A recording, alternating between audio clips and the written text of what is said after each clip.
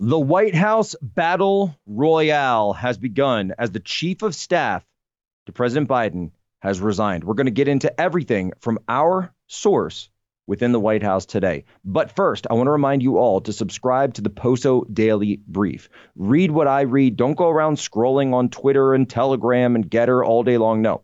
Subscribe to the Poso Daily Brief at humanevents.com/Poso, and it will be your one-stop shop for news, information, and updates every single day. Go to the Poso Daily Brief, sign up today. humanevents.com/Poso. Let's get into it.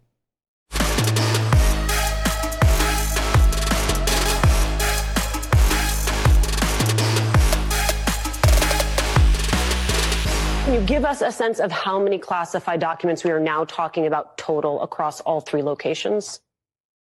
Sure, it's a good question. And actually the answer to it is a little bit complicated because of this point that I'm making about the integrity of an ongoing Justice Department investigation. The Justice Department is going to be looking at all sorts of questions like that throughout their investigation. We want to be very, very careful to be respectful of the integrity of that investigation, to not speak too much about the underlying contents and materials.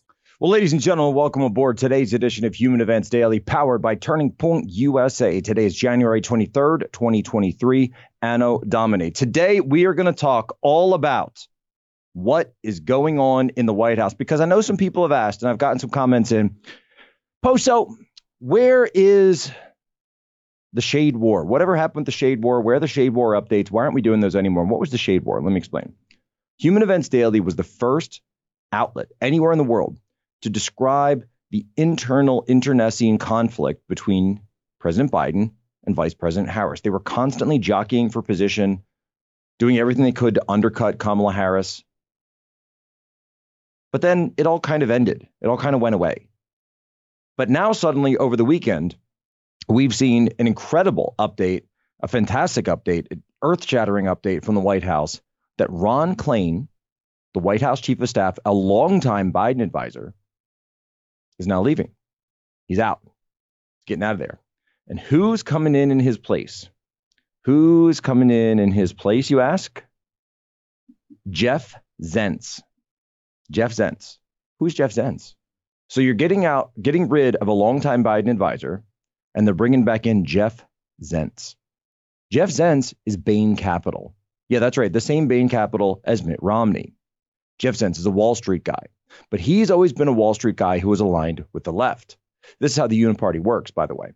They have one firm, Bain Capital, and they have a guy who says he's on the right, like Mitt Romney, and then a guy who says he's on the left, like Jeff Zients, but really, they're all the same group of people.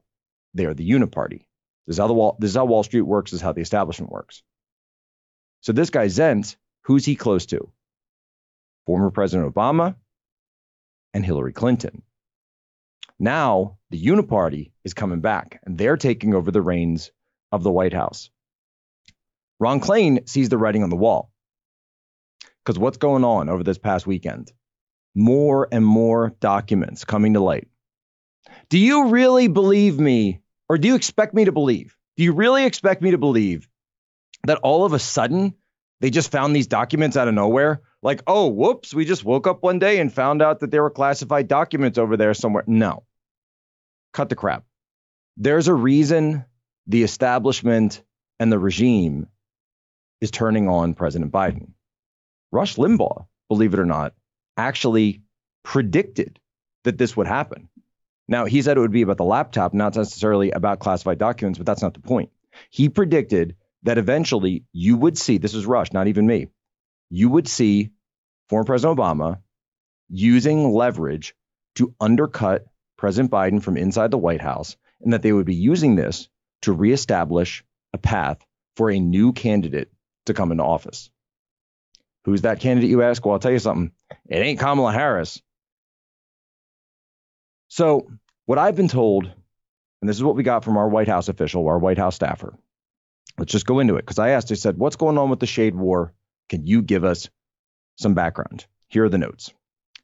It's a madhouse. Nobody trusts each other in the slightest anymore.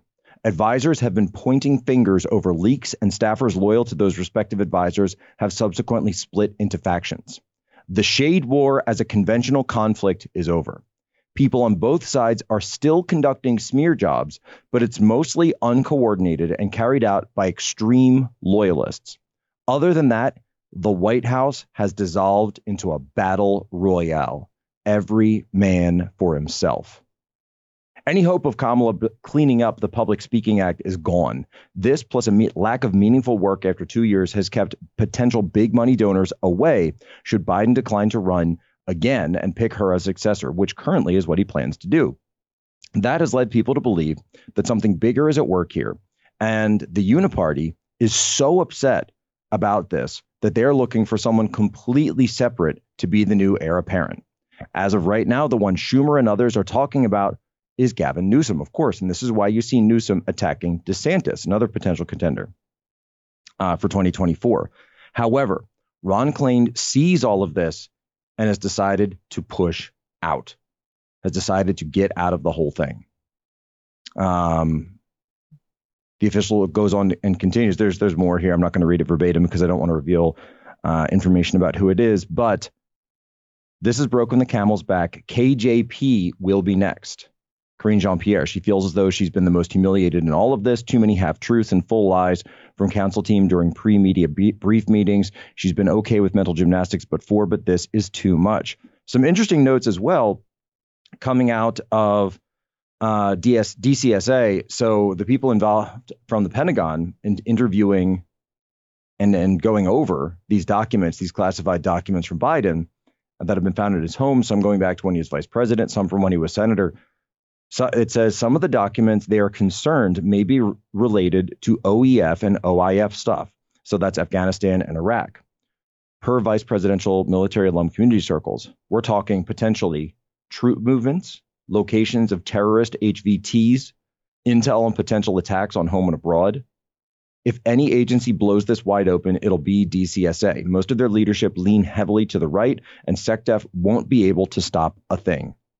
So you're talking about things they're looking at contain Operation Rock Avalanche, Operation Dragon Strike, Operation Mosh Tarak, tons of ISAF ops that took place 2 or so years into Biden's first term with 44. Some of the documents from his Senate days are likely to predate 9/11, some immediately post 9/11, but the 2010 stuff will definitely bite him in the butt. One former military aide has given DCSA a hard time. Everyone else is singing because, of course, they want to maintain their clearance. However, at this point, the FBI has yet to interview a single former staffer.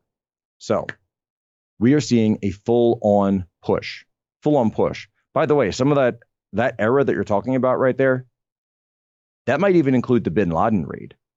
So if this timing is correct that we're talking about this window, we could actually be looking at that Biden could have had at his home, not only documents about troop movements, but maybe even documents from when he was vice president pertaining to our most highly classified operations, which at the time when he was vice president would have included the there we go, right?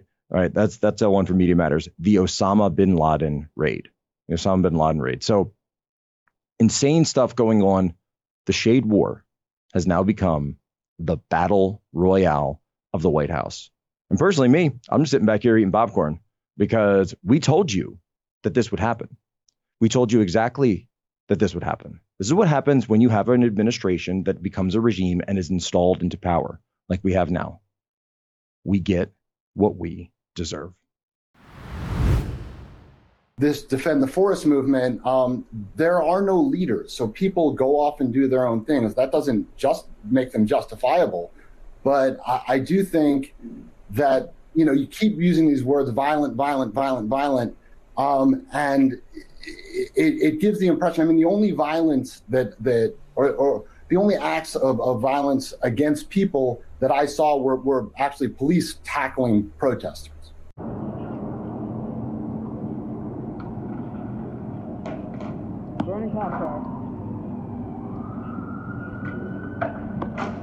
And some of them were found with explosives on them. You heard that correctly, explosives, and that has led to a police officer's car being set on fire, and other destruction has occurred. Treehouse Antifa. Now, here in this program, we told you that they were planning a night of rage. Originally, typical for Antifa, of course. They set it for Friday, but I guess they couldn't get out of bed fast enough, so it ended up being Saturday night. was the Night of Rage, not the 20th, but it ended up being the 21st. And we walked you through on this program on Friday. So Human Events listeners, you knew what was going on in Atlanta. And I got so many text messages and I had people saying, what's going on in Atlanta? What's going on in Atlanta? I said, did you listen to Friday's show? Did you listen to Friday's show where I explained to all of you what was going on in Atlanta, what was coming in Atlanta, what the Night of Rage was that they had planned, why they were planning it, and what had led up to it? So just again, a little shot for everybody, a little Pokemon point for everybody who's a Human Events listener. You guys are ahead of the curve, and you're used to being ahead of the curve. Because what happened here, this tree house Antifa movement, they're trying to prevent the police from building a training site outside the city of Atlanta. And I pointed that out. I said, nobody watches the Police Academy movies going, oh, police shouldn't have this. This is terrible. Why would they have a training center outside the city? This is awful. This is so bad. Like, really? Are you sure? Doesn't quite pass the really test, does it? They shouldn't have a police training facility. Really? We should just give them guns and let them go out. Just do whatever. I'm not okay with that. I don't think that's a good idea. I think people need training. By the way, I said as someone who's from the military and had training when I was in the military to use firearms. I also say that to someone like, by the way, I don't know, Alec Baldwin, someone who could have used a little bit of more training. And that, of course, is going to come out at trial, just how much training he had and how much training he ignored when he shot and killed his own staffer. So there's a lot of issues there, a lot of issues to look at here.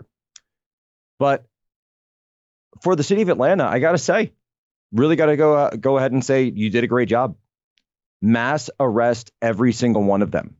Because when we talked about the Antifa files, when we talked about January 20th, when we talked about just last week, right, the anniversary of the attack on Trump's inauguration, when Antifa attacks your city, when BLM attacks your city, you have to arrest all of them. Arrest, of course, the ones who are committing violence, then also go ahead and detain the people who are enabling the violence. Yeah, that's right. I said it. Because they know what they're doing. This is a tactic. The violent ones and the violent members of the Black Bloc are being protected by the ones who are in the same Black Bloc as well. Even if they're not committing the violence, what they're doing is they're running back in there to make it harder for law enforcement to be able to effectively charge anybody. Well, here's what you do. Simple. You find the weapons. You get fingerprints. You get touch DNA off the weapons. Then you tie them to the people that you just arrested. Then you go through everybody else and you say, did you hold this weapon? They say, no. I say, okay. Well, you are going to be charged as an accomplice because that's what you are.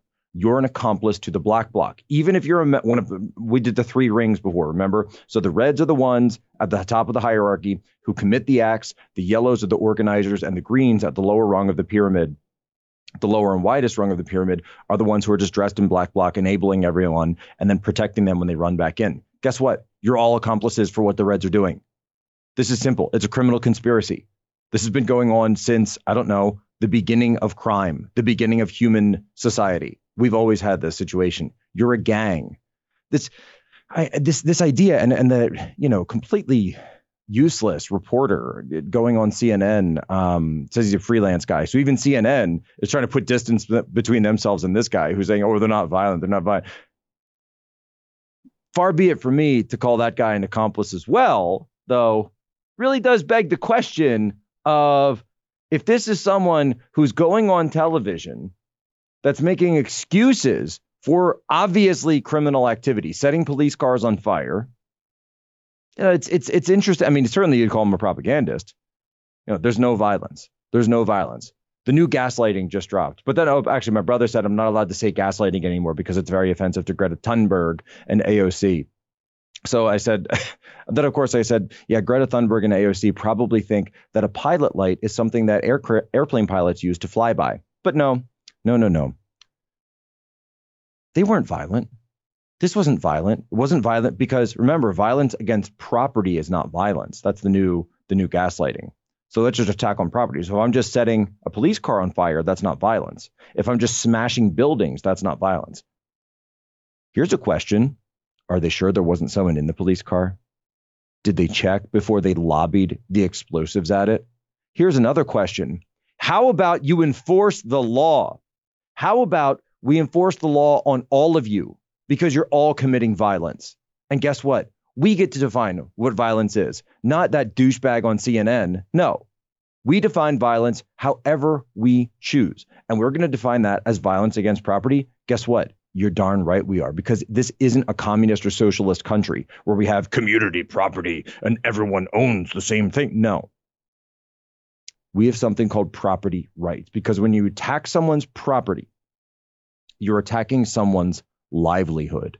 And by attacking someone's livelihood, like they did in Seattle, in Chaz, when I was there, and then the latest that just came out of Seattle was they deleted all the text messages. Mayor Jenny Durkan and the police, everyone up in Seattle has deleted all of their text messages, because when you're attacking someone's livelihood, I remember sitting there in the car dealership when they attacked it, when the fence went down, when they almost set fire to that place, and a thief was trying to steal the keys to the dealership, the actual keychain with all the keys for the cars. And the proprietor and his son came out, and the son was carrying an AR-15 going up against a mob. And Warlord Raz came out. Where were the police? Nowhere to be found. Nowhere to be found. And then Raz Simone, locks and loads, standing right next to me. Yeah, that was a fun night. So you're allowing this to happen. But here's the problem. When you allow someone to attack someone's livelihood, you are allowing them to attack someone's life, because we are not godless communists. You are. And that's why down in Atlanta, you're going to jail. As the fences are going back up around the Capitol. What I will never forget about January 6th was just that vision of I was walking towards the Capitol, coming from the east, from the Library of Congress over, and just seeing all that mob up on the Capitol with Trump flags and other flags of white supremacist groups, and just this smell in the air. And, I've seen so many rallies and advocate groups out there, and whether you agree and you're into it or you don't agree, there's a whole different vibe. There's a lot of chanting and cheering and people at the microphones and matching T-shirts. And the roar was so angry. It was like I've never been in combat, but I think it's what war would sound like. Just sort of this incredible noise of anger and hatred. You could almost hear it and smell it. And we know what a threat to democracy this misinformation is. Congresswoman Katherine Clark. She has served as the U.S. representative for Massachusetts' 5th Congressional District since 2013. She has been and currently is the House Minority Whip.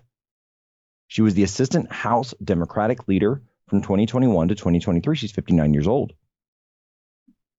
Her children include one Jared Dowell. Jared Dowell.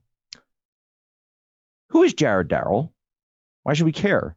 We don't particularly go against someone's children unless they've done something, like Hunter Biden, for example. I don't know. Chelsea Clinton for just being insane. No. We're going to talk about Jared Dowell, the son of Katherine Clark. Yes, that's right. Katherine Clark's son. Son.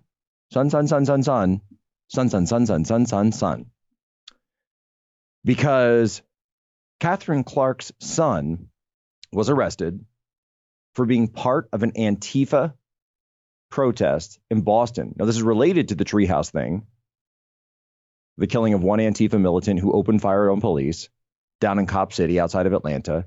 So Antifa put out the call across the country for their comrades to hold protests in solidarity. Katherine Clark's son, Jared, gets arrested for spray painting, but then attacks police, resists arrest and attacks police, gets arrested. And so we have this whole thing planned that I was going to come on today and talk about. This is typically what you see with the parents of Antifa, wealthy Antifa patrons. They come from wealthy parents, wealthy families. They've never had to have meaningful work in their lives, as Eric Hoffer talked about in True Believers, the great longshoreman philosopher. Highly encourage everyone to read Eric Hoffer. But the same people who say they want to create super soldiers and superhumans, but really they end up turning out, like Antifa. Well, here we go. Very interesting. Catherine Clark goes and provides a new little nugget for us, a new little wrinkle, if you will, because Catherine Clark says, this is the tweet that she comes back with. She says, "I'm very proud of my daughter, even though she was arrested today. We're going to let the justice system play things out." Now, wait a minute. All the reporting that we did before said son. So what are you talking about? Scroll back a little bit. Son comes out as non-binary. Now apparently the son has come out fully trans. So when we wrote the article at Post Millennial, we initially reported that Jared Dowell, the son of the House Democratic Minority Whip, was arrested. And folks, I got to say, it's not easy for me to do this. And it's not something that I say a lot. But now that I have received new information in this case, I just have to come clean out, to be honest with you. And I do have to apologize for this one. I do have to apologize for absolutely nothing. Son. You don't get to play little games with your gender, right? Just because you got arrested or just because you joined Antifa. This is what the left breeds. The left breeds people who hate their country. They raise people who hate their family, that want to deface great American cities like Boston, one of the greatest American cities, one of the oldest American cities, a city that is known for storied amounts of history, indelibly tied to the American Revolution. And you're gonna tear it up because some Antifa communist got shot by a cop after they shot the cop themselves. Or excuse me, Zerselves got shot by a cop. Zerselves. No. At what point does the Venn diagram of Democrat politicians and Antifa children become a complete circle? Because you saw this Tim Kaine, right? Tim Kaine down in Virginia, his son. We have to make sure that Tim Kaine's son is still a son, by the way. I'm not sure. Could be a daughter or some other brand new thing that we don't even know about yet. Or then again, when you want to talk statistics, since we're talking statistics today, what did Kyle Rittenhouse prove directly to us? Kyle Rittenhouse proved to us that you can't shoot into a crowd of crazed leftists without hitting at least one pedophile. Internalize that. Internalize that. It was the very first one, as a matter of fact. So I'm sick of this. And I'm sick of the way she's preening up there about January 6th. Take care of your own family. How about that? How about we stick to law and order in this country and we don't have one set of standards for anyone and another set of standards for everyone else? When your son gets locked up for assaulting a police officer, guess what? He's not going to the women's prison. He's going to go in with the men. And you see, by the way, I'm totally sure that in Boston with their DA, she's going to work out a plea deal. I'm going to call it right now. This kid will not see 1 day of jail time other than, initial booking and arraignment and all of that. Now, there's going to be no sentence. There's going to be a deal here. There's going to be a deal here because it's all political up there. It's so political in the Northeast. And I say that as a guy out of the Philly area. But understand what's going on in our country. Feral, militant, leftist militias from Boston to Texas, whether it's Drag Queen Story Hour or whether it's a treehouse site outside of Atlanta. The left is on the move and Antifa is back. Ladies and gentlemen, as always, you have my permission to lay ashore.